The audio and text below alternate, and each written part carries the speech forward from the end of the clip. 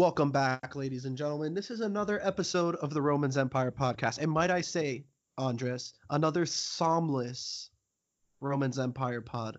Now, I guess this is one of the downsides of having a future lawyer or a law school student, if you will, as one of the members of the podcast, because come December, they live under a rock for about 30 days before they come out and see some sunshine. So it's just going to be me and Andres tonight. So, buddy, why don't you tell us a little bit? How do you feel after this week? A mixture of emotions, I'm guessing.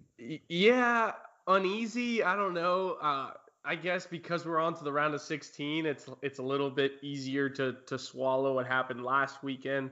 But yeah, just kind of hoping that going into this weekend, we can kind of keep the good times coming and not just continue this up and down roller coaster that's been the last 2 weeks of Chelsea football.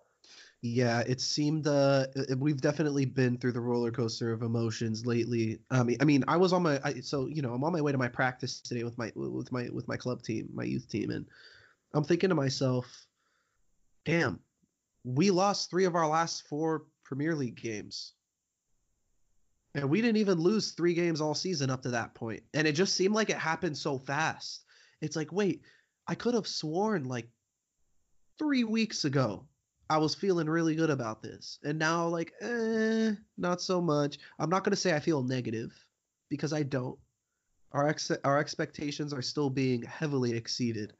But it was kind of a wake-up call for me to realize the position that we've kind of gotten ourselves in. I think it hit me when I realized that Man United was only 2 points behind us.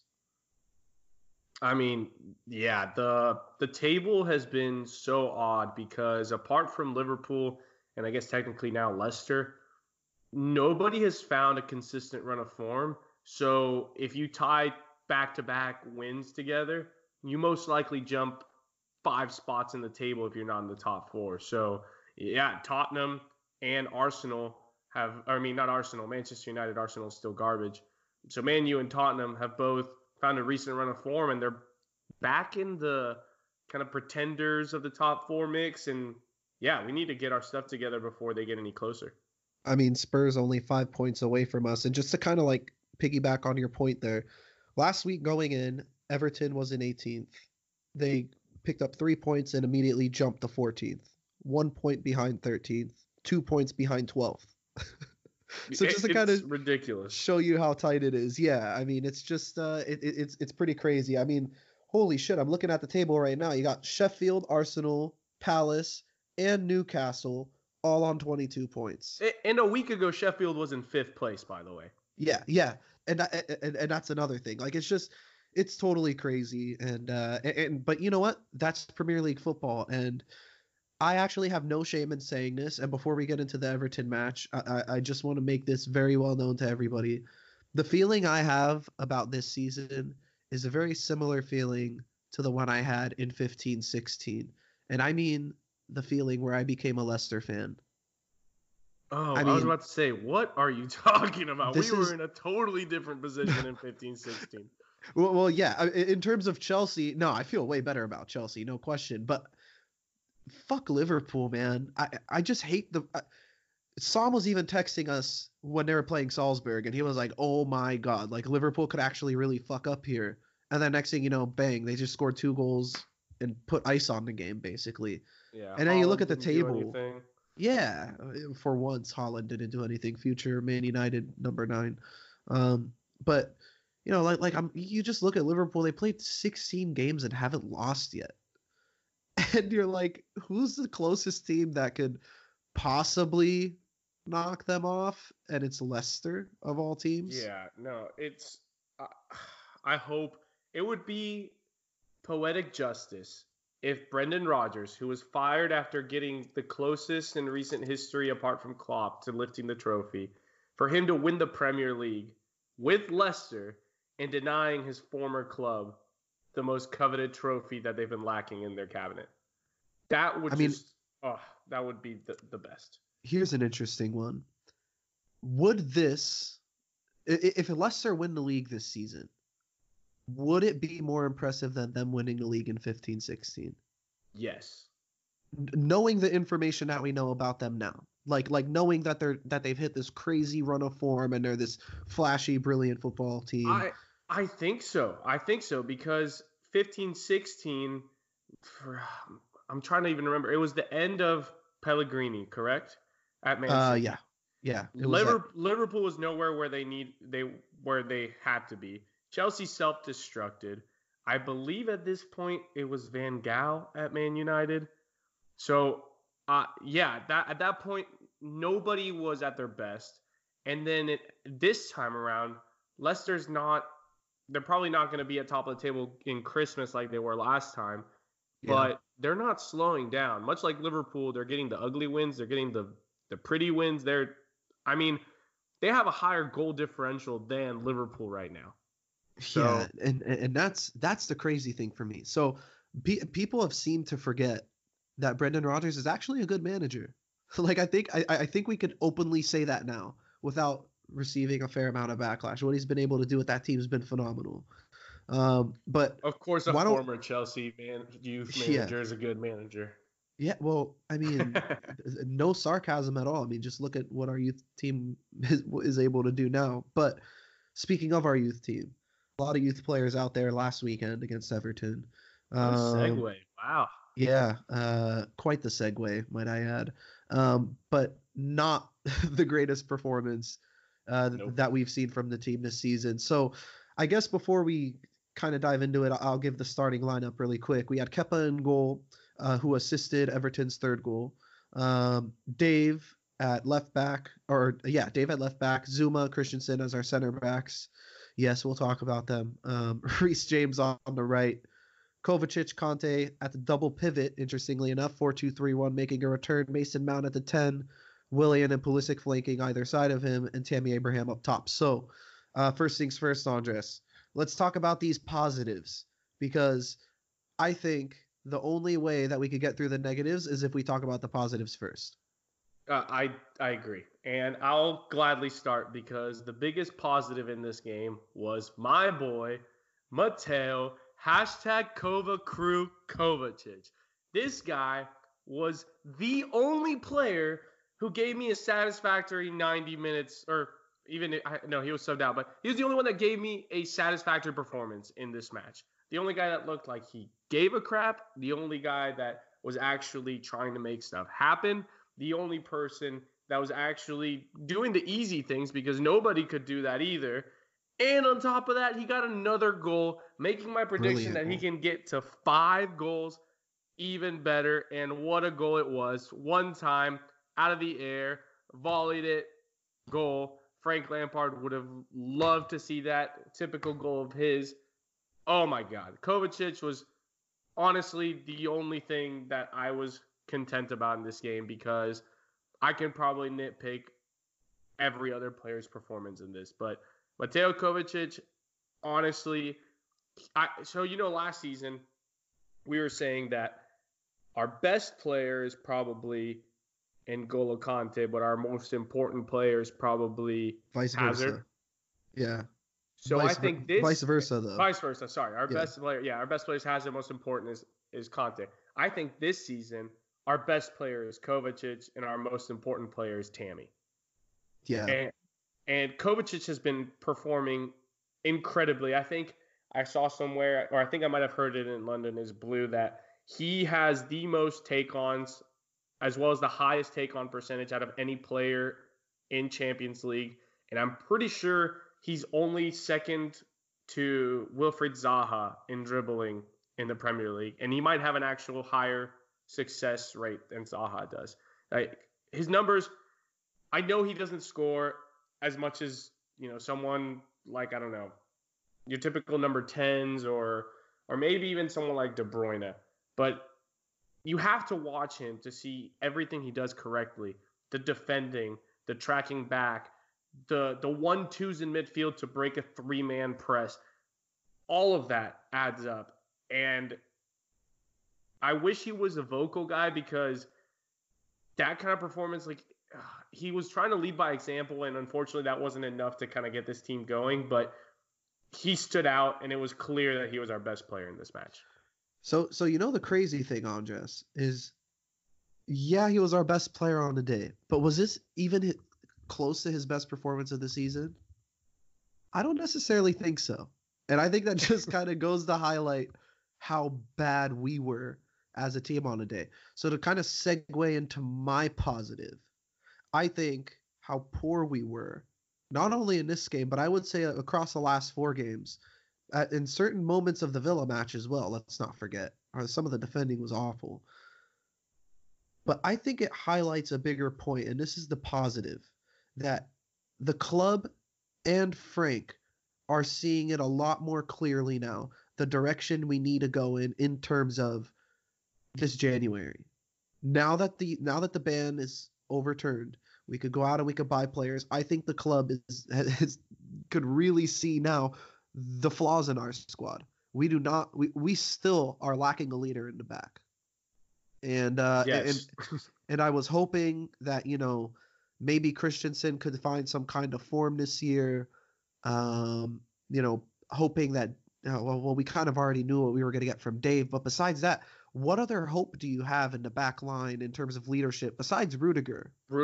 I mean, Reece is too young to make his voice felt. Tomori is also too young. I think both of those guys feel they're not ready, or they don't have the tenureship maybe to make those sort of voices heard, because both those guys were youth captains.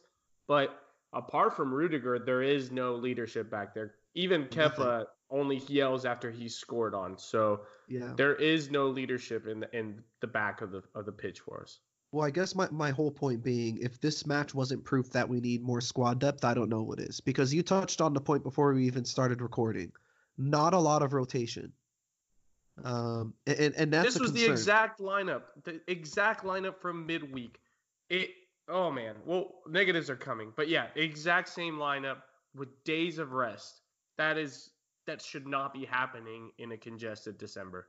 And I know that it's not that we have many options, but still, like you said, this has deeper issues than what's available now in injuries, because you should be prepared, fully knowing what December looks like in the Premier League. Choose your words wisely, man. You said congested, and then I just tried to sniff a little bit, and I've been congested all week. So apologies in advance if my voice sounds a little funky today. But since you brought up that word congested, I mean, oftentimes that seemed to be the feeling that we had when Everton was basically all over us. Especially in their attacking third, when we would try to play out of the back. I mean, some of the pressure they were putting on us, it looked like we almost couldn't handle it at times. So Andres, why don't you get into your negatives so we can talk a little bit about that.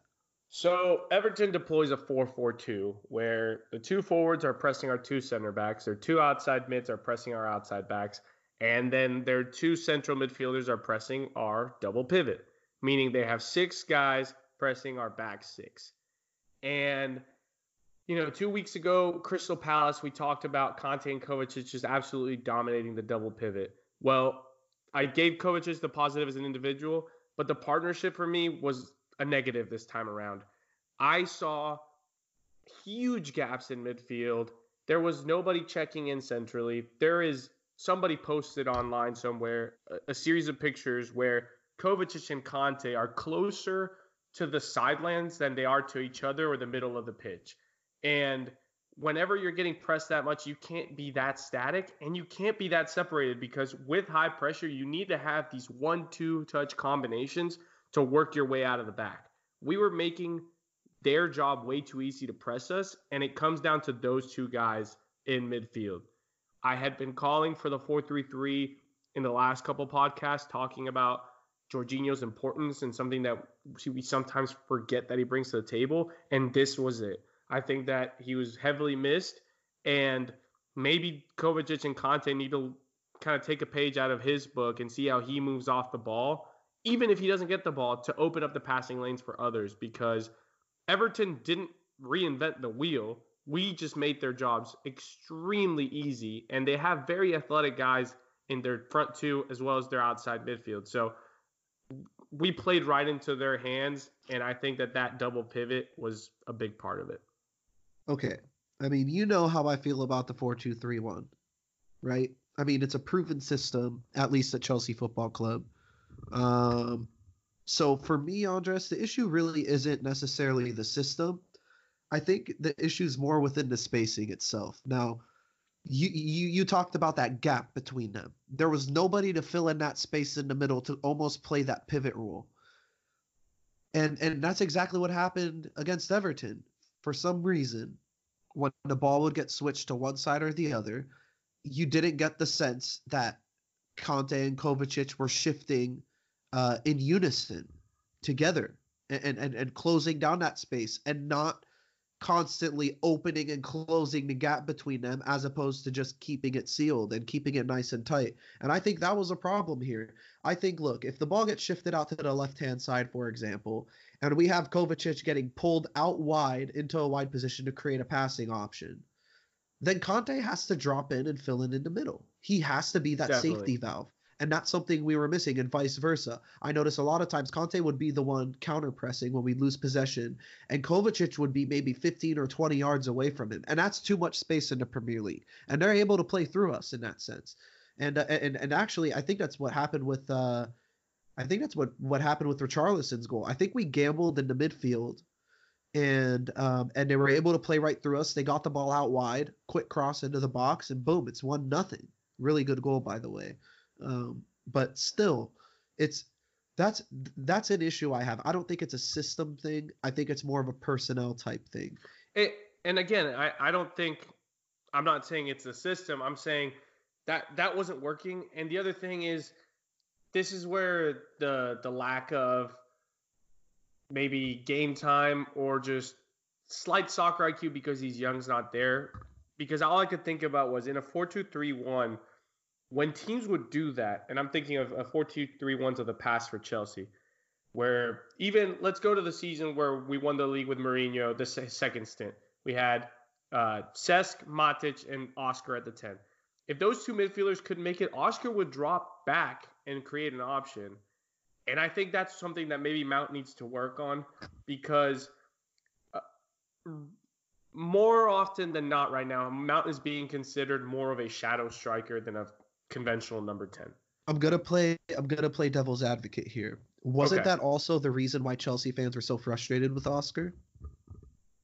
Because for me personally, whenever I was watching him play, I saw this player with so much attacking ability, but someone who never found himself in attacking positions. For that reason, he was almost a victim of his own work rate, where he would literally work so hard defensively and drop so deep to retrieve the ball at times that he would pick his head up and the only options in front of him were the wingers and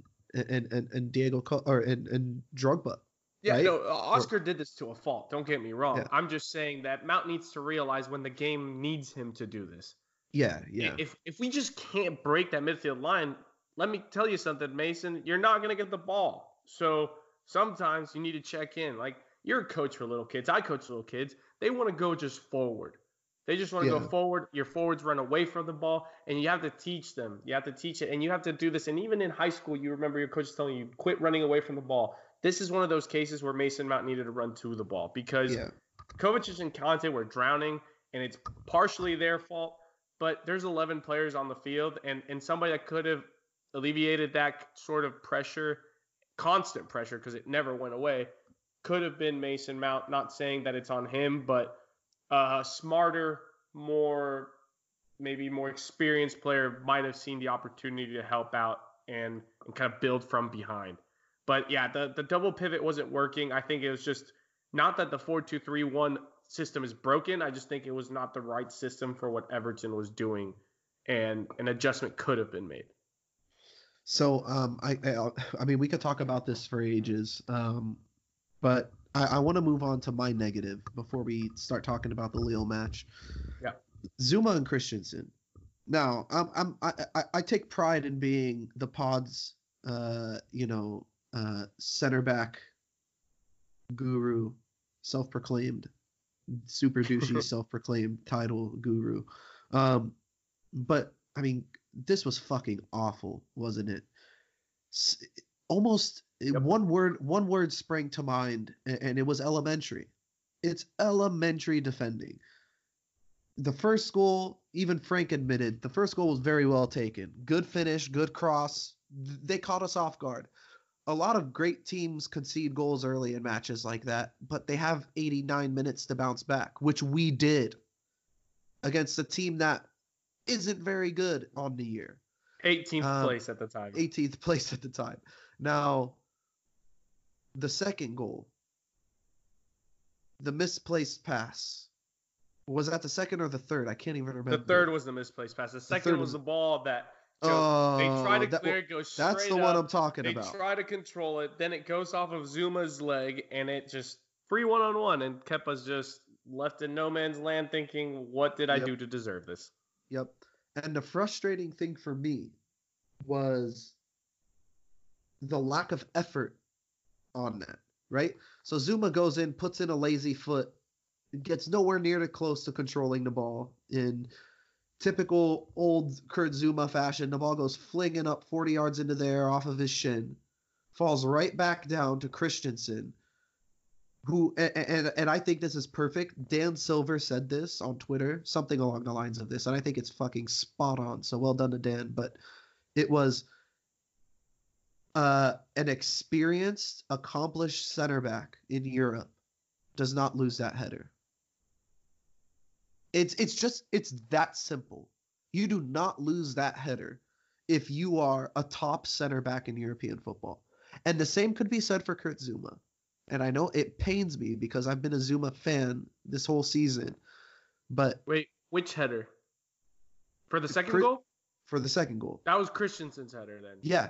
Okay. Sorry, I misunderstood you. Yeah. Well, that's what I'm talking about. Christensen cannot miss that header. That's one. But like I'm not letting Zuma off because that touch, I don't even know what the fuck he was trying to do. But going back to Dan's whole point, and I think it highlights an overarching theme here, we are really lacking an experienced top center back. And the fact that we got Rudiger back for the Lille match is huge. So why don't we get into the whole Lille thing? Let me give my quick take on the Zuma Christensen thing. So I've kind of come to this. You're right. For one, you're right. We need a world-class center back. That is a need.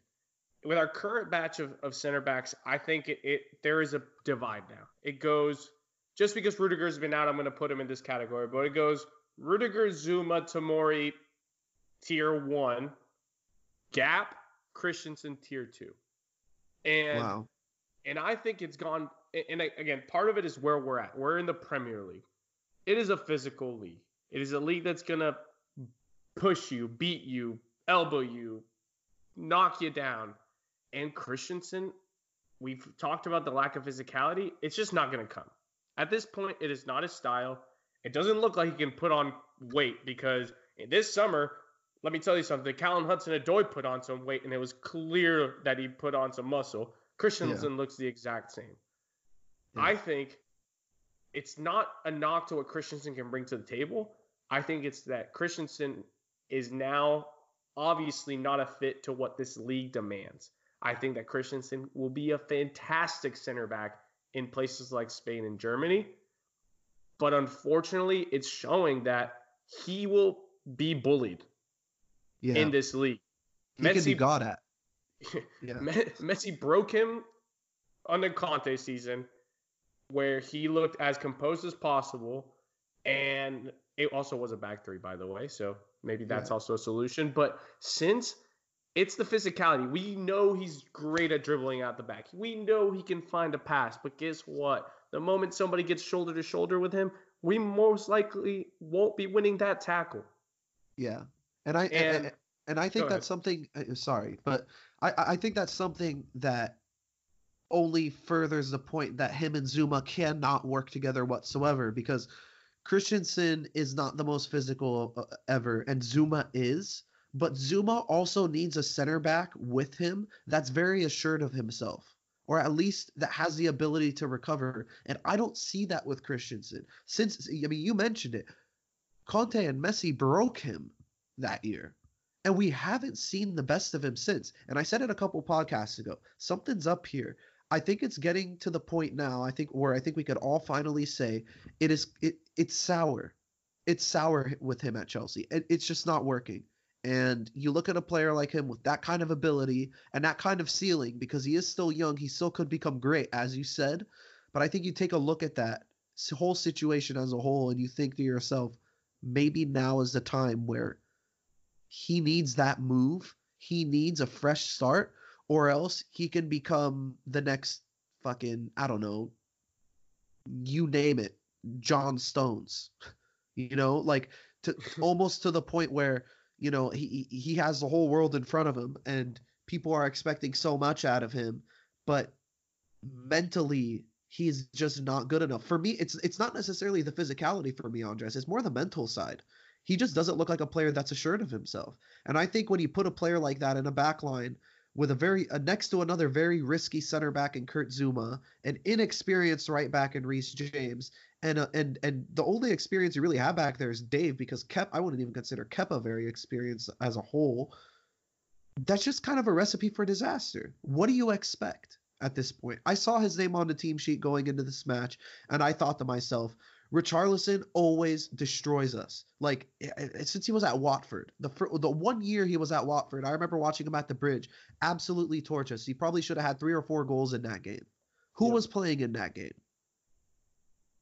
Andreas Christensen. And that was the first thing that popped into my head was, oh my God, he's going to run rampant against us. And what does he do? A minute and 50 seconds in, he scores a goal. I just think we're at the point now where we have to make a decision going into January, going into next summer, and start planning our future. If one of Zuma or Christensen is out, because I think it's between them two, that decision has to be made soon, because we got to make it very clear to all the tentative center back options that are out there. Hey, we have a nice shiny opening at Chelsea Football Club for a top class center back. Let's see who's interested. Yeah.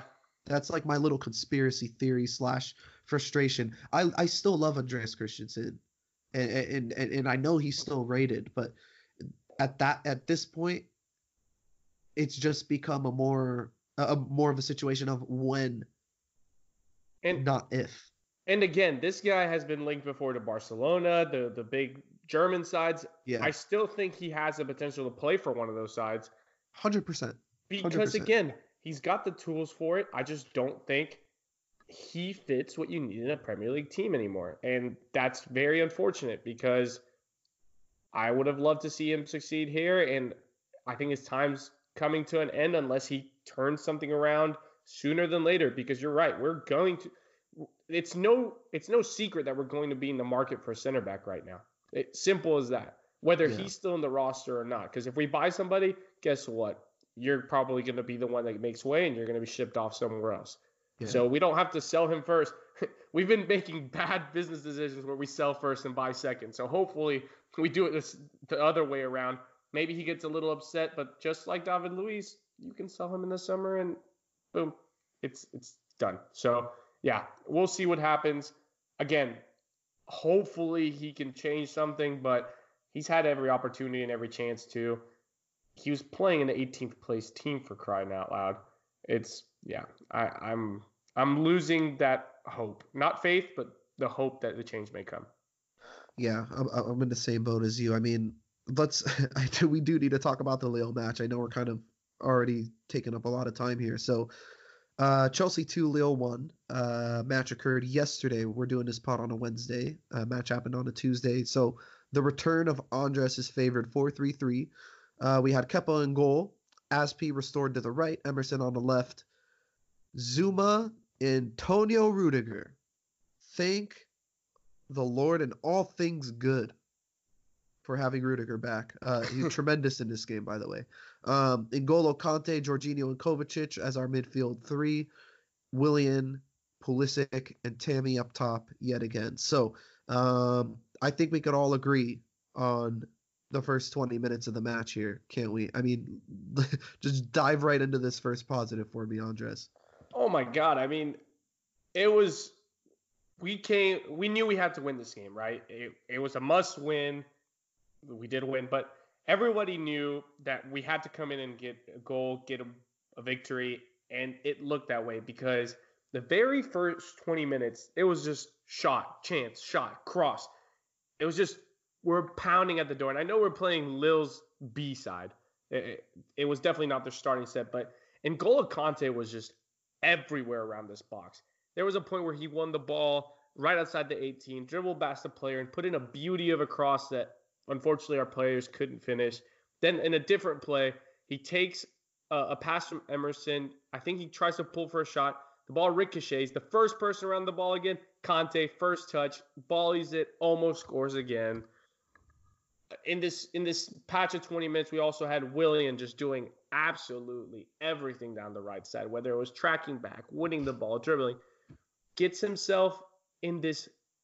The movement he had for the goal was his typical move to the right, but he did this little thing where took the extra touch. Yeah, he knew the ball was about to get poked away, so he toe pokes it just a little bit further just to play it across, and Tammy was like, "Oh, thanks," because Willian literally saved that play from just being a corner kick.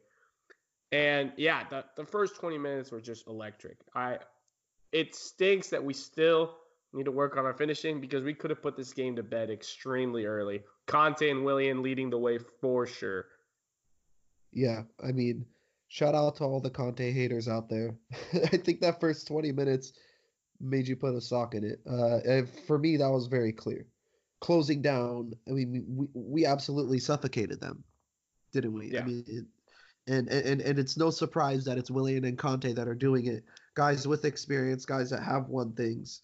And speaking of experience, you can definitely tell across the starting 11 that's what Lampard went with here.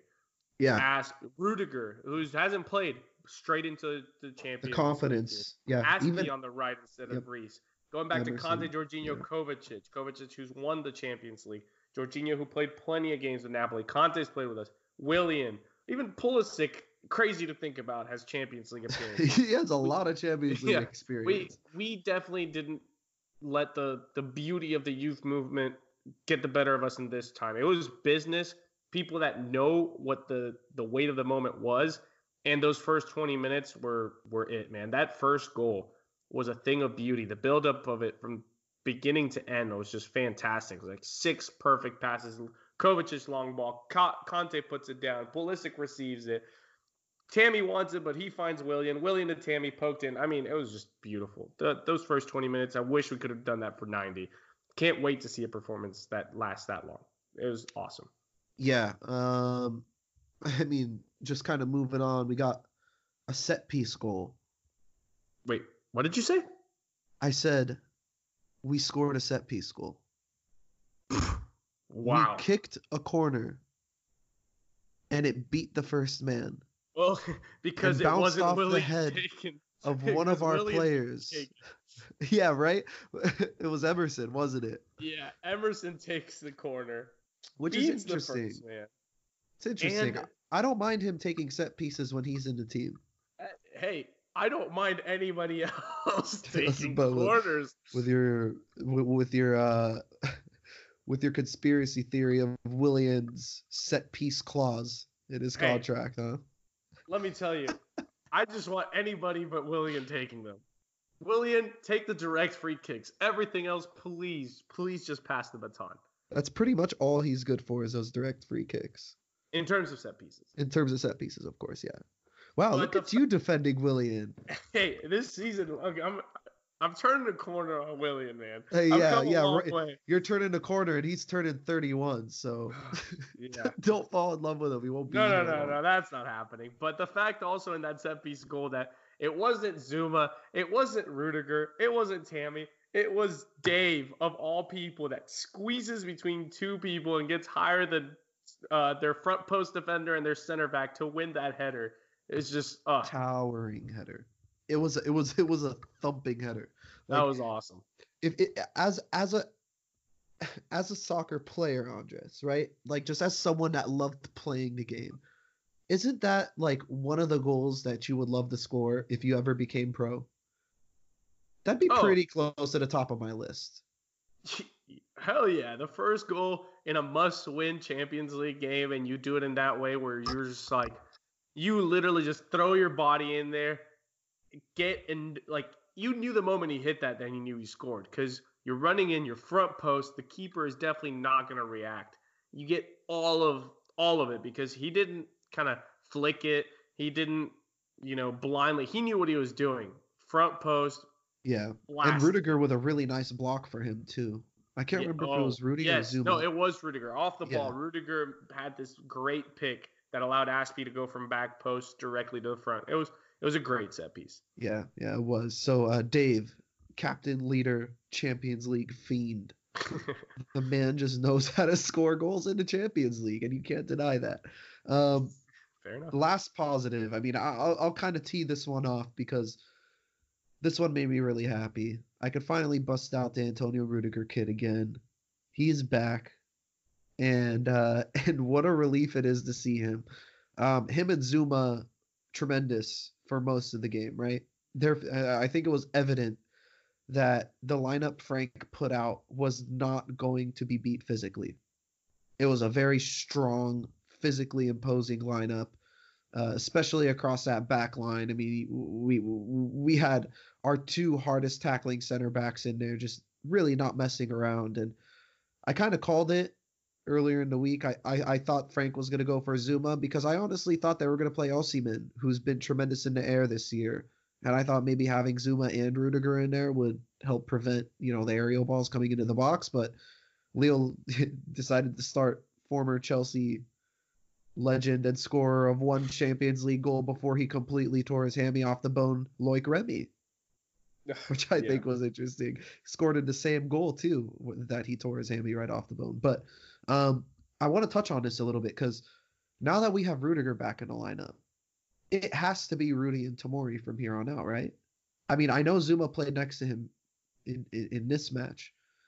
And maybe Zuma will be better off for it because I said he was missing that experienced sort of solid leader in the back line because he had that with JT and he was brilliant. And right. And now he could possibly have something similar with Rudiger, maybe not to the same extent. But is that something now we're going to look forward to, or did you like what you saw from this combo? No, I definitely did it. And the crazy thing is whenever Rudiger was playing under Sarri and even in the three-man, we always talked about his passing and that it's an underrated skill of his. But in this match, Zuma was more of the distributor. Zuma had like 90% pass completion or higher than 90. He had more passes for sure than Rudiger did. He had 10. I'm pulling this up now. He had 10 accurate long balls. 10. So people that are like, oh, Zuma has no technique, that's a myth. It doesn't look pretty, but he's got the technique. It definitely doesn't look pretty, but it works. Hey, it's kind of imagine if what's this guy's name? If was it Charles Barkley? If his golf swing actually worked, that's what Zuma is on the pitch. More like a Sean Marion jump shot. Like, go. What the fuck is that? Oh, it went in. Exactly. Yeah. Exactly. Yeah. And maybe you're right. Maybe this is one of those things where Zuma just needs a calming presence next to him to be able to just kind of let loose a little bit and not overthink it. But you mentioned Tomori again. I would love to see Tomori play again. I don't know why he's not playing. I don't. It's an interesting one. I haven't heard him in the injury report. I know that young players need to be handled, correctly in terms of his time and time on the pitch and whatnot, because we don't want what happened to Christensen under Conte to happen to, our next best talent out of the academy. But yeah, I'm not sure. The Rudiger Zuma partnership did look better than the Zuma Christensen one, though. It was clear as day. Bringing up that whole Tomori thing, I think it's interesting. We lost 3 of our last 4 league matches. Maybe that's why Tomori's not back in the squad. Maybe Frank's looking at it and being like, if I throw Tomori back in and it works, I will be a genius. If I throw Tomori back in and we continue to struggle, it could possibly break him because of his age and because of his inexperience. So I think there's definitely an aspect of that. He did play in the loss to West Ham. True. But that was also, the one that kind of made things spiral out of control because, losing to City when we lost to City wasn't necessarily the worst thing in the world, considering that we did put up a decent performance against them. And he played fine. Yeah. He had he was nutmegged to get scored on. Like that happens. Yeah. Well, okay, look, you're a center back. You're going to get nutmegged. Right? Yeah, you put your body on the line. Like you tried to stop it, you miss. You can't predict where a shot goes. So Yeah. I think you might be right here. The last two starts, or one of his last two starts was the City game, which was a tough one. And again, Uh-huh. the nutmeg happened. He might be blaming himself. Then the West Ham game happened. We lost again. So maybe it is just protecting his psyche, not his physical That's what I think attributes it is. or fatigue. So hopefully, now that we have Rudiger back and Rudiger still needs more minutes, it'll be a Rudiger Tomori matchup for this weekend when we play. I think it's Bournemouth. Yeah, well, I could definitely see that happening, especially with how athletic Bournemouth's forward players are, right? Yeah, You got Ryan Fraser who has a ton of pace, so if you isolate him and Tomori will at least have the pace to keep up with him. Guys like Callum Wilson who don't necessarily only play up the middle but tend to drift out wide. Josh King, the same thing. I think it's going to be an interesting matchup for sure. I love the fact that Bournemouth has lost 5 on the spin now. That's always really nice. don't say those things out loud, Zach. We don't want to curse us because let me tell you, Everton. I said this about Everton. No, not just that. I forgot to mention this. We were talking Everton. The moment Marco Silva got fired, I put in our group text, "We're losing to Everton." Yeah. It was written in the stars. New manager. For some reason, we don't play well at the beginning of December. We don't play well at Goodison. It was just we are. Chelsea is like the slump buster for any team in the Premier League, no matter what our form may be. I remember there was a season where Crystal Palace started this campaign like with it winless, drawless. They played us, they beat us. So it's one of those things where let's not refer to other teams' forms because it usually doesn't play out well for us when we go into a game thinking, oh yeah, these guys have lost 6 in a row, or hey, these guys had to fire a manager. So I'm gonna take that off the table. Quick shout out to Stanford Chidge because he always he had this saying on the Chelsea fan cast. Remember, we're shit in November. And I think it's definitely carried over to December partly. But it's so accurate. There's always this time of year where we just tend to slip up. And speaking of slipping up, here's another world-class transition for you, Andres. The negatives. The very first bullet point we have. 2-0 leads are our biggest nightmare. Good God. I do not feel comfortable with an early 2-0 lead. Right now, I always tell my kids the same thing. I always tell them the most dangerous lead in soccer is 2-0. Yeah, the saying is true. And yeah. Because the moment, and it happened this time around, the moment the other team gets that first goal, the whole momentum shifts. All of it. All of it. Nothing you could do unless you score a third one quickly is going to stop that like incoming burst of energy and randomly freaking Townsend level players become Ronaldinho. It just something overcomes the opponent's bodies when they're down from 2-0 to 2-1 in the remainder of the time on the pitch. They don't care if it's 2 minutes. They don't care if it's 20 minutes. They will play as if they just started playing a 90-minute match again. Yeah. And well, the pressure's off, right? I mean, exactly. They get their goal. What do they have to lose? Nothing. At least we put up a fight, Exactly. And of course, we don't have the most stable defense right now. We can't trust in that. Kepa's still prone to a mistake. Our center backs have been prone to their own mistakes. It's just we're not the most solid group. Like a 1-0 lead is even scarier almost. But it's one of those things where unless we're just pounding teams for the full 90 or even late, you give these guys an ounce of hope. I always say that. You give a team an ounce of hope, and Chelsea is not the strongest mental team to hold off. And so, yeah.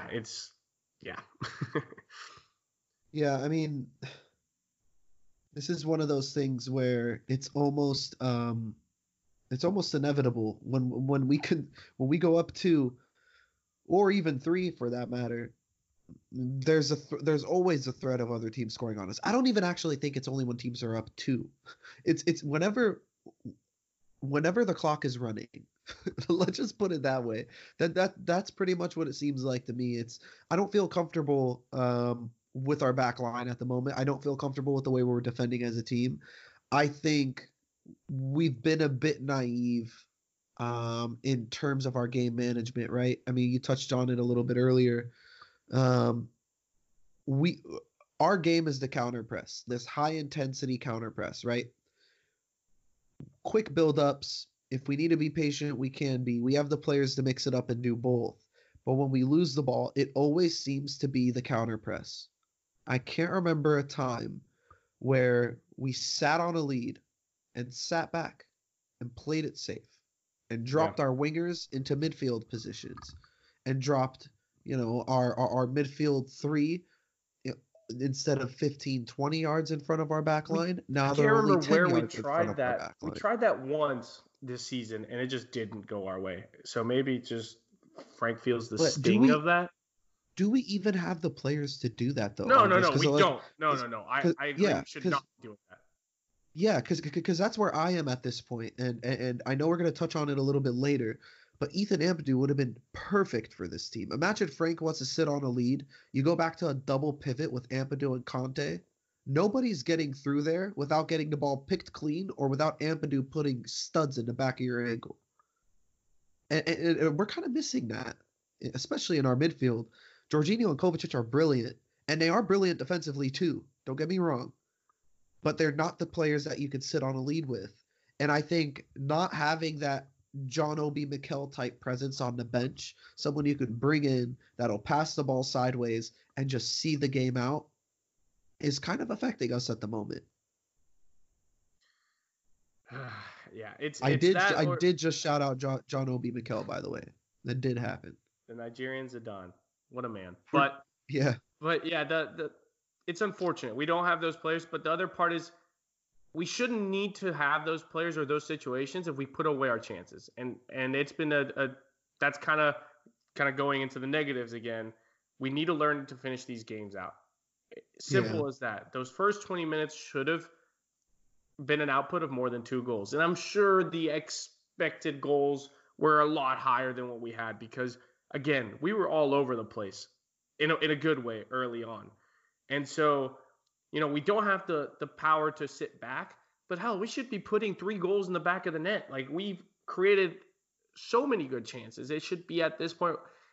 Honestly, if we play a team that we think we're going to beat, I'm expecting 3 goals no matter what because it's Tammy, it's Pulisic, it's William. The chances are there. Hell, Conte was knocking on the door. Coach decided to put his shooting boots on. Mason Mount can score. It's just we have the people that are shooting. It's just being maybe smarter and less just, I don't know. We need to get that in.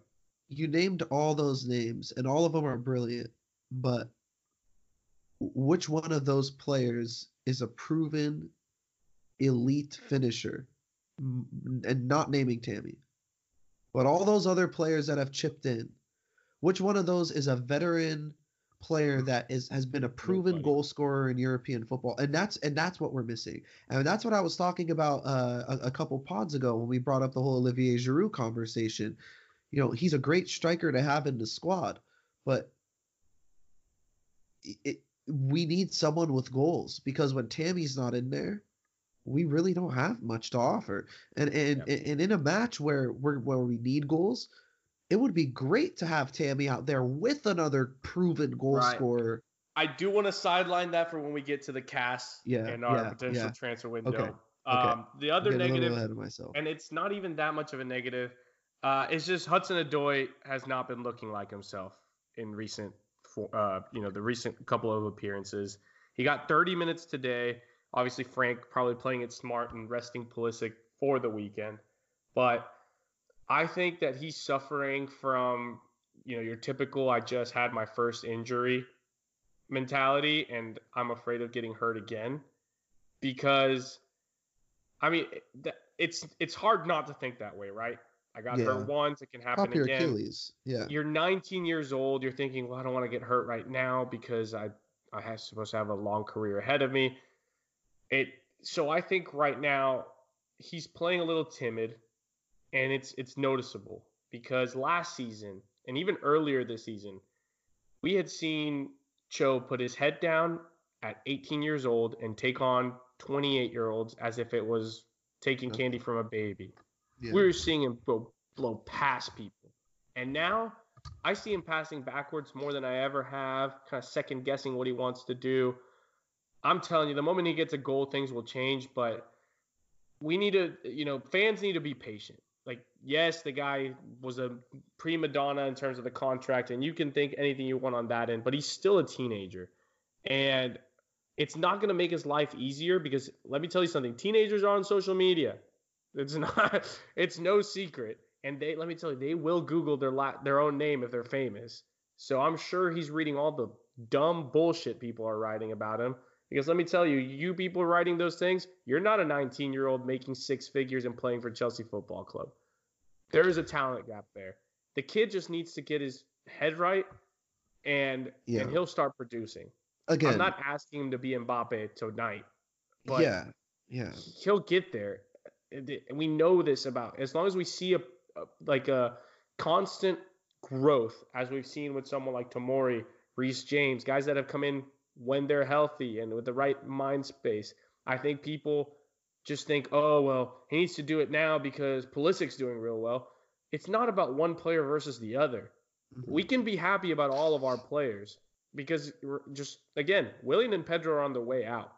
And all the rumors, and we'll get again to the transfers about who may come in, those are all speculative. The players we have right now are Pulisic and Cho, and they are our future as of right now. So how about a little bit positive reinforcement for a kid that just not ruptured, but like tore his Achilles, and just letting him get his mind right because he's still going to do well. And 30 minutes of football, it's different to start a game than to come off the bench. So it's a negative that he couldn't play well, but at the same time, it's like, let's just calm down in terms of how we judge Cho on a couple of matches after such a major injury. I said it early on this season. I always refer to the things I used to say because I love being right. Who does it? We are not going to see the best of Cho, and I even mentioned RLC this season. It's not going to happen. You don't get over an injury like that right away, like you said. And I'm not going to dive into it too much because you pretty much said what I wanted to say. But I will say this about his whole contract situation. It actually kind of like frustrates me that people get irritated at the way that thing panned out. The club was telling him he's the future, but they were also backing their manager. And the manager wasn't selecting him. So when you're put in a position like that, 18 years old, where you know you can contribute, that's not even a question. And a club like Bayern Munich comes knocking and offers you a fat-ass contract, are you really not going to fucking look at it and at least entertain it? Like, come on. It's almost foolish to just completely disregard the notion that going to Bayern Munich as an 18-year-old up-and-coming winger in the Bundesliga, especially knowing the waves that Young English Town have been making in that league, it's just crazy to think that you wouldn't be even a little bit deterred. But anyways, I do want to talk about this last point. Andres, glad we don't have Sam on the pod. That's exactly what I was about to say. Yeah, because this man wasn't even on the pitch. Now let me tell you something. He wasn't in the pub either for once. Listen, Ross fucking Barkley. This guy is still in my freaking head, destroying me because I was supposed to be so happy that we made it to the round of 16. But if it wasn't for his moronic little event against Valencia in the first match of the Champions League, where he decided that I'm an all-powerful decision maker at Chelsea and I'm taking this penalty kick, we would have topped this group and not been in the just situation we're in right now. Fantastic job with the lads to make it to the round of 16. Frank, well done to make it out of the group in your first a stint in the Champions League as manager. But God, Ross Barkley, you don't take that PK and we let Jorginho or Willian, the two usual takers who would probably score at that point because, again, the experience, muscle memory, whatever you want to call it, we would not be having to face one of these potential 5 teams. God. Let me just get through this. PSG, Barcelona, Bayern Munich, Juventus, or RB Leipzig? Give me Leipzig. Actually, fuck yeah, that. right. We're Give not getting me give at me all. Maurizio Sarri back at Stamford Bridge. That's what I want. God, wouldn't I that want be? I want Mourinho. I do want Mourinho too, but I want Maurizio Sarri back at Stamford Bridge. I want Jorginho to hop, skip his penalty, 1-0, grind it out. Just I actually I want to blow them out of the water. I want to watch them pass sideways for 90 minutes while Cristiano sits there with his hands on his hips, while we just absolutely tear them apart. That would be amazing. But I will say this: if we get Barca again, we're getting Barca. We're getting. Here's the thing. this is There is bullshit. no, yeah, there is no randomness in the Champions League. Put pen to paper. We're getting PSG or Barcelona because that's who we always get. It's PSG or Barcelona because guess what? Bayern always gets Real Madrid, and they're gonna get Real Madrid again because they love that matchup early in the Champions League. I don't know why. Leipzig is probably gonna get a nice little easier, quote unquote, easier matchup. Juve will get like Atletico again, like the Dortmund, seventh year in a Juve, row. Dortmund, something Yeah. like that. But we're getting PSG or Barcelona. It's that simple. Those two teams we cannot get away from for some reason. It's gonna happen. It's one or the other. That's Okay. it. Okay. Who is the scariest team out of this bunch? I think it's one of the three of PSG, Barca, and Bayern. Well, I take it back. It sucks to say this, but Bayern did lose Kingsley Coman today to a really, really awful injury. And I'm not saying like, oh, thank God someone got hurt, but them not having him available makes them slightly less of a threat. But Lewandowski is the best striker in football right now in current form. So I don't want to face him because guess what? We don't know how to defend a cross to save our lives. Yeah, so that's why. And then you have Barcelona or PSG, and it's like, pick your poison. Do you want to get completely sprinted by Mbappe, or do you want to get spun 30 times by Leo Messi? So, please, Juve, please. Well, I'll tell you what happens with Juve. We watch them pass sideways all game, and then the one chance they get, Cristiano scores. It's almost like okay. Or Sarri subs him out in the 60th minute. He makes a fit, and we somehow get a result. You never know. Just look at it this way: we'll either face Neymar, Mbappe, and Icardi, Messi and company, Lewandowski and company, Cristiano Ronaldo, and a pretty good Juve side. Yeah, and Dybala. Or RB Leipzig. Excuse me. Yeah. I mean, Timo Werner is literally scoring every goal and making every assist for them at the moment. But we're gonna get PSG or Barcelona, man. Monday's gonna come around and I'm gonna get the notification and be like, yeah, of course. But then again, look, when the ball gets kicked off, it's a 90-minute matches. Yeah, we've done it with a far worse squad. You know, it's just a matter of just getting the right mentality and not letting the fact that we might face two of the best players in world football history. In the last existence. Yeah, so it's one of those things where you got to come in. I think Eden Hazard said it under Conte's second season. It's like, we're Chelsea. Like, we're a big club. Like, we will step up to the challenge. Yeah. So while we also play down to weaker opponents, we also play up to better ones. So yes, I'm scared, and yes, it's going to be an uphill battle, but at the same time, history tends to repeat itself, and we show up to matches like these. So all right. Oh, thanks, Siri. I didn't ask you for your opinion.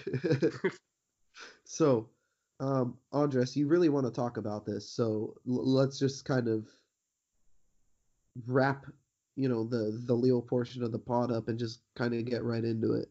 Yeah. 4-3-3 versus the 4-2-3-1. So, I said I like the 4-2-3-1. Doesn't necessarily mean I prefer it. I just think it's the safest system. going into this season, I looked at the squad and I said, okay, maybe this is a lineup that'll probably work for us because it'll allow us to stay solid defensively, but it can also allow us to put 4 attacking players higher up the pitch. So what I know you're a proponent of the 4-3-3, so talk me through the logic there. So again, we saw what happens when a team sets up different than we expect in a pressing system. Depending on who's in the double pivot, if they don't react to it, we lose that dynamic we can get from the back to the front in 2-3 touches. I've also pointed it out before that when we've played with a midfield 2 with a 10, it sometimes looks as if when Jorginho's not on the pitch that we don't have a sense of patience or organization moving forward. I'm not asking it to be preset patterns like Sarri, but we don't have that kind of sense of, okay, we've got this under control. And then the last thing, in a 4-3-3, again, with Loftus-Cheek coming back eventually, you have the opportunity. We talk about how kind of that unpredictable movement where you don't know which of your 2 box-to-box midfielders is the one that's going to make the run past the forward. So it's not always going to be, oh, we need to keep an eye on Mason Mount at the 10. It's a matter of, well, crap, is Kovacic the one that's going to come up and combine with these players, or is it going to be Conte? We scored some of our prettier goals in this 4-3-3 where all of those players have been involved, where Conte has made the run. The Kovacic, specifically talking about the Man City goal where Kovacic plays the ball over the top to N'Golo Conte for him to make the run. It's connections like that you won't have when it's a 4-2-3-1, where people are already in the position you expect them to be. So while it does allow us to have 4 players at the top, I think that the 4-3-3 gives you a little bit more of a surprise factor where you can't prepare to, we'll just do this to cover that number 10 space because you don't know who or what player is going to move into that. Plus, we have inside forwards, players that are starting in the wing but like to go central. So recently, we've been trying to do too much of that and too much touching the ball around the edge of the box or into the box before shooting. I think that this can be better about those spaces to make sure that we're not running into each other or having the whole put your head down and try to dribble past 3 players to take a shot. So that's why I'm thinking 4-3-3. I just think it's a matter of who we're facing at this point.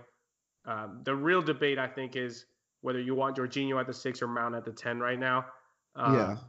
And, earlier this season, we were talking about, which of the 3 midfielders between Conte, Kovacic, and Jorginho do you bench? I think it's now Conte and Kovacic need to play. It's just who do you partner with them? So, again, it has to be Jorginho. I think it does at this too. point. Yeah. And again, Mount is flexible enough to start at the wing. He can also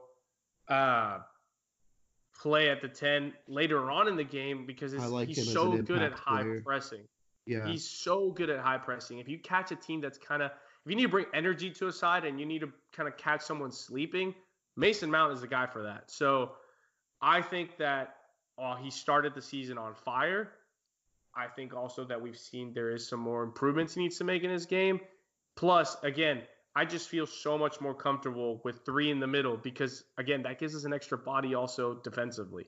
Jorginho is not a defensive stalwart, but, hey, that's a body that they have to get through. And Jorginho is the kind of player that will just trip you and do a tactical foul and not let you get past him anyway. So, yeah.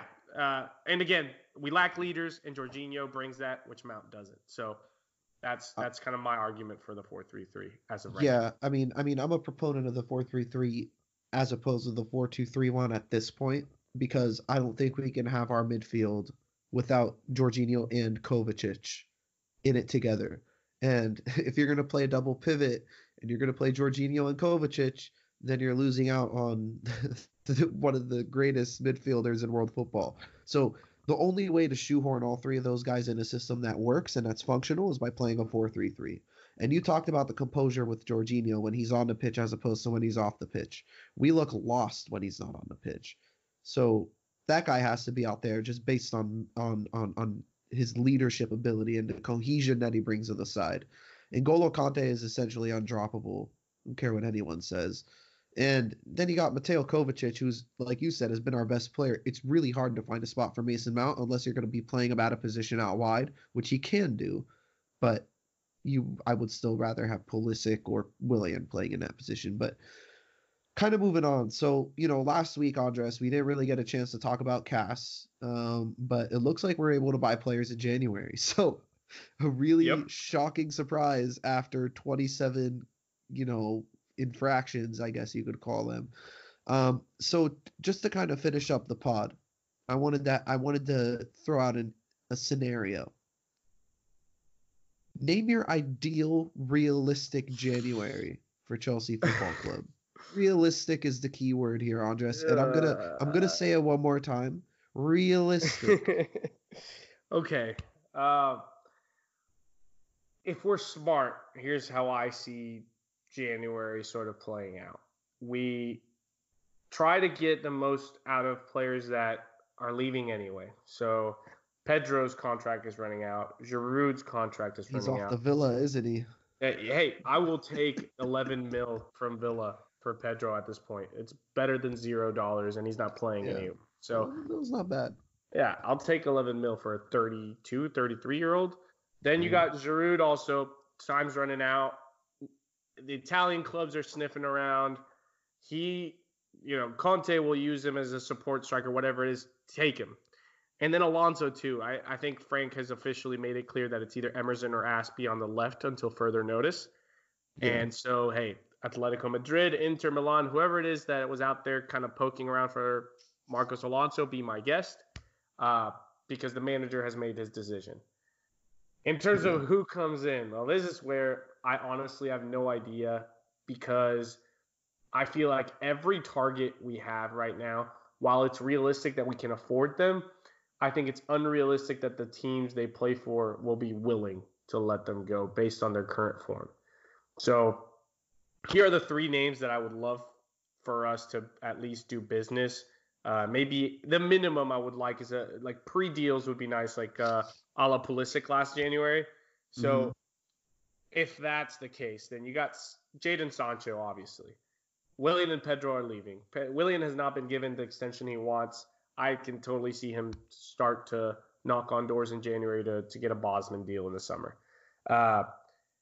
Ben Chilwell, left back, Leicester, Premier League proven. He's 22, 23. Definitely won me over. Yeah, he's a great player. Also playing for a team that's competing for a title. There's no way they let him go right now. So maybe we can get a pre-deal there, because maybe he'll want a bigger contract, and maybe Leicester at that point says, we probably can't afford that. And then the final one that I have is, we talked about, you mentioned, we need to have somebody alongside Tammy or a second option. And listen, if Tammy's name is not on the team sheet, I'm scared we won't score. Simple as that. Mm-hmm. And the chances come, but nobody seems to be around the ball when Tammy's not on the pitch. So I think going for Timo Werner would be fantastic, because that's the one. Look at this. That's guy, the name on that list that gives me a boner. I can't think of another way to say it. And let me be just completely frank about it. Leipzig's not going to let him go either, because the Bundesliga is as tight as ever right now. Between first and fifth place, I think there's 3 points. And I'm thinking, and I might be speaking out of term here, that Leipzig is tied for first place with Mönchengladbach. Most exciting league in Europe. Let me quickly double check that. And yes, they are 1 point behind Mönchengladbach in second place. And Nagelsmann is great with younger players, so I think that he will probably stick around till the end of the season. But also German teams have been known to do these pre-deals a lot. So those are the three that I think are both realistic in terms of the price tag, but are unrealistic based on their situation. Now, book their ticket to London now. Get them later in the summer. That would be great. No, you don't get them right away, but that's kind of like thinking long term instead of reacting to the short term per se. Oh my God, if we could, I know you're saying to keep it realistic. We talked about the need for a complete leader, strengthened center back sort of player. I mean, I have to say it, Zach. Listen, the idea is fantastic, but Look, it's not gonna happen. 2 days ago, Kalidou Koulibaly told De Here Laurentiis we that he's go. unhappy. All I'm saying is that if we get Kalidou Koulibaly, we are set. We are set. We are The- immediately a title oh, challenging side. this is like Virgil van Dijk to Liverpool. I'm Yep. telling you, this guy would give absolutely zero, and I'm going to drop the F-bomb, zero fucks about who you are, what academy you came from, what language you primarily speak. He will have you in line. No crap is getting through. No dumb mistakes. No bullshit passes out of the back. This guy will have us lined up to perfection in that back four. He will score headers for us because he is a machine. He has already familiarity with Jorginho's movement in midfield, so passing out of the back should be a piece of cake. Oh my God, if we could get this guy. The hunt for a JT/Carvalho successor would be over. Like, oh my goodness. If we could just convince this guy. And listen, you racist Chelsea fans out there, take a hike because we need this guy. This guy's gotten enough abuse over the years. I know it sucks to be like joking about it, but like really, he's been like the main target. And let me be also very clear. Chelsea's current racist situation is bad, but it's not as bad as Italy as a country. So please, Kalidou Koulibaly, consider it. I know Naples has beaches and whatnot, but you can be there 3 months of the year. It's okay. We'll pay for your flight back. I'll start a GoFundMe right now. But if we can get this guy in, man, I don't care who partners him. Tomori, Zuma, Rudiger. We are good to go. Give him the captain's band immediately because no BS is going to be on the pitch with this guy in there. So, yeah. I don't know, man. I know. That seems a little far-fetched for me. Oh, my God. So did Virgil van Dijk for 75 mil. So, no, but Van Dijk was not Koulibaly when he went to Liverpool, and that's the difference. Okay. I don't know. If that's the case, what are your thoughts before I pass you to the realistic? What are your thoughts on the Ake rumors? Meh. Yeah, I'm a little biased. Yeah. I'm a little biased because I liked Ake coming out of the academy, and the whole Ruud Gullit 2.0 thing. I liked him. I liked him when he played the six for us in the Champions League years ago. And I saw him and I was like, wow, he actually looks pretty damn good. No, here, I mean, where I am with the whole Ake thing is he going to be an upgrade on our current situation? Yes. No questions asked. Will he be that transcendent player to take us to the next level? I'm not so sure. And I think if you're going to go out and if you identified a few weaknesses in the squad, I think left back, I think center back, and I'm thinking somewhere along our front three, we need 3 players, one in each of those positions. If you're going to look to upgrade to center back, it has to be a proven world-class player, not named Kalidou Koulibaly, because he's not leaving. It's just not going to happen. Look, if we get Kalidou Koulibaly, I will get arrested for indecent exposure. You could mark my words. This is on record. It has been recorded. I am taking this sound bite. This is coming back. But look, okay. I mean, yeah. I mean, the Nathan Ake thing. Yes, it would be nice to see him back. I don't think he's going to be the type of player to take us to a whole new level or a championship caliber team. I saw that City was getting linked with him, and it kind of validated my feeling on the whole Ake rumors in general. City's being linked with this guy, and I just think to myself, okay, he's not really going to fix their problems. He'll make it a little bit better. They just are so injured. I mean, they need him more than garbage. us. For sure. Realistically, there's no way. Laporte is out for the season. Like that's a totally different situation. We have healthy players. We're trying to improve our situation. And like you said, Ake just becomes a 4th guy that's in that same batch of players I mentioned earlier, which are Zuma, Tomori, and Rudiger. So but I'll pass it on to you. Oh, by the way, I already mentioned my outs. Yeah, I'll pass it on to you. What is your realistic January? Look, I had something very similar. Ross the Boss get your ass out of here. Pedro, let's just take what we could get. Marcus Alonso, it looks like it's already done. Every day it's getting closer. It's just a matter of time. Um, so realistically, I think the first and foremost, we got to get Ethan Ampadu back. I mean, he kind of seems to be that forgotten name out of all the youth products that we have. But if we're looking at just raw potential, this guy's right up there with everyone else in terms of what he can be. And that's a world class footballer. Got to bring him back. Frank has to find a way to somehow incorporate him into the squad. What I'm thinking is if Alonso departs, maybe Ampadu shares the right hand side with Reece James. Maybe he could come in late in games and be that John Obi Mikel type player I was talking about. It would be perfect. So that's first and foremost for me. Got to get him back. Realistically speaking, I don't think we're bringing any sort of world class player into the club in January. It's very, very hard to do that unless you like pull off some sort of Aymeric Laporte deal where you shell out upwards of 50 million and take a punt on someone and it turns out working out perfectly. So I'm gonna go Jadon Sancho. I don't think it's realistic he comes in January, Andres, but like you said, that pre-contract situation, it's almost too good to be true. He's friends with Tammy. He's very close with Cho and Reece James as well. He's right at that age where you want to make that move to the Premier League at that age, but he has also proved himself.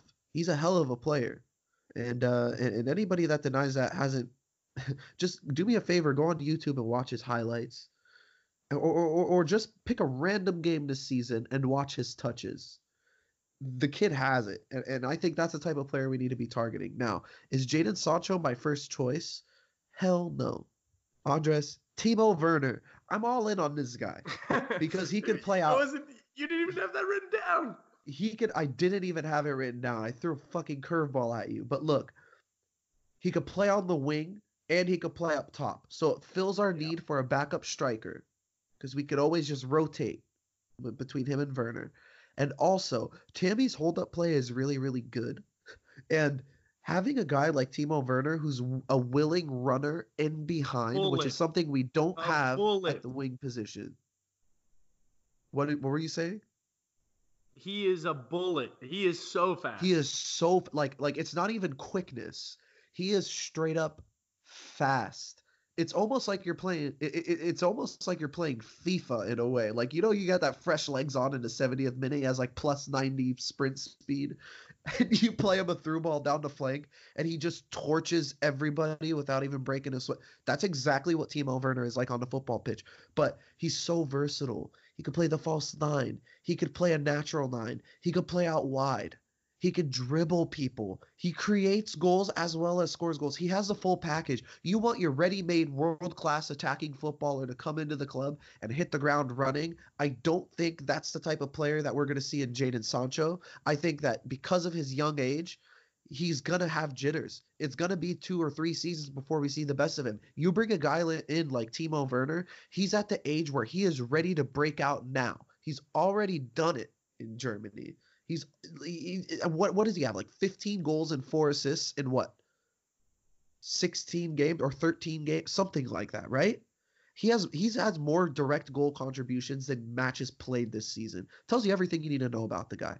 That's the type of player the club needs to aim at. That quality of player. Now, going back to the whole Koulibaly thing, Andres, I'm not shitting on you for just being like for being a hopeful Chelsea fan. I'm actually applauding you on that because that's the type of player Chelsea needs to look at and identify. Ready-made, world-class talent that'll automatically propel you into the conversation with the rest of Europe's elite. Koulibaly, Timo Werner, those are perfect players, like perfect players. Yeah. A perfect summer, Koulibaly and Timo Werner. Okay, you mentioned something that you mentioned about Werner that has been mentioned about a different player, that he can play out wide and he can also do a job at striker. Thoughts on Wilfried Zaha? Well, it ain't gonna come cheap, is it? That's the thing with Zaha. Look, I like him. Proven in the Premier League, so you know in the league he's gonna be there to produce. We haven't seen him in Champions League football. We know he is a big personality as well, but he's also at the age where he's not necessarily gonna accept being second fiddle. He has to be he's 27. He's not gonna come into Chelsea side next year and look at Tammy Abraham and Pulisic and Mason Mount and be like, you know what? I'll just be your supporting guy. Like, let me just hang out on the right or the left and do my thing. He's not that kind of player for me. And I saw a number today, 105 million. Whoa. That is way too much money to be shelling out on a 27-year-old at this point. When you could go spend that 105 million on Timo Werner, get an extra 5 years out of him, and you probably double the production.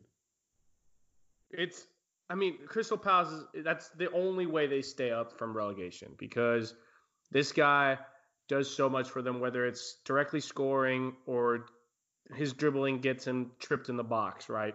So, and then the guy whose last name I cannot say, Milivojevic, in center mid, who's fantastic at penalties. Yeah. Thank you. Fantastic at penalties, just finishes them off. So you're taking their one livelihood. It's like taking Lukaku out of Everton, which in the market at the moment was ridiculous to ridiculous fee at 90 million. Now, a little inflation, we're talking 100 million for Zaha, who, by the way, is a homegrown player. Let's not forget that. He's got an Ivory Coast nationality, but he's homegrown because he's played in the Premier League forever. I think he's a 50 million player tops. Max.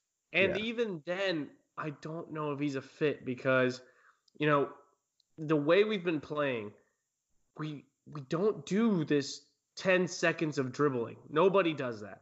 None of our players do. Even Willian has taken down the dribbling. Yeah. And something like that, where a player naturally goes to that as his first step, his first thought, is only going to slow down what's happening around him. Yeah. There's not much going on at Crystal Palace, but at Chelsea, there's a lot of moving pieces, a lot of players that are making runs. So I just don't know if stylistically it's a fit. If we get him and he proves me wrong, great. But it's just, we're not that type of team anymore. We're not overly dependent on the Eden Hazards of the world to dribble us into a easy assist or into a penalty or into a goal. Like, that's he is one of the most fouled players in the league, though. So like he does, but again, that's because he dribbles for 10-second periods. But yeah, he's another one of those players that's an inside forward / winger, right? Where he plays very, very narrow. And I think things could get very congested in there, especially if Pulisic is playing on the left, because that seems to be his bread and butter on the left-hand side now, right? Yeah, people are arguing that he can play on the right, but yeah, most of the time with Palace, it was on the left side. He's on the left side, so or at the front too. Yeah. But I mean, anyways, Andres, I know we're way over time, and I do want to save some content for next week's pod, because when Sam's not here, there's no one to shut us up. But anyways, guys. We have one more thing, right? We do have one more thing. So really quick shout out to the CFC Blues app. If you guys want to listen to our podcast, they're actually hosting our podcast on the application. So make sure you guys go download it. You could go on to Google Marketplace or where do people go? Yeah, Apple's App Store. I'm an Android guy. You know, I'm one of the smart ones. But just go to your app store, type in CFC Blues app. It should be one of the first apps that pop up. We're starting to work very closely with those guys. They've actually reached out to us. One-stop shop for all your Chelsea news, rumors. I mean, you have your generic soccer app. This pulls from all of those sources. So it's a very, very good job on those guys for making that. And it's only going to get better. So give the app a download. Yeah. Make sure you guys download it. I mean, me and Andres were just taking a look at it before, and we were actually really impressed with the layout and the way the app is set up. So make sure you guys go download that. Also, make sure you're following us on Twitter. If you're not, you're fucking up, at romansempirepod.com or at romansempirepod, excuse me. If you want to email us, romansempirepod@gmail.com. And until next week, guys, keep the blue flag flying high.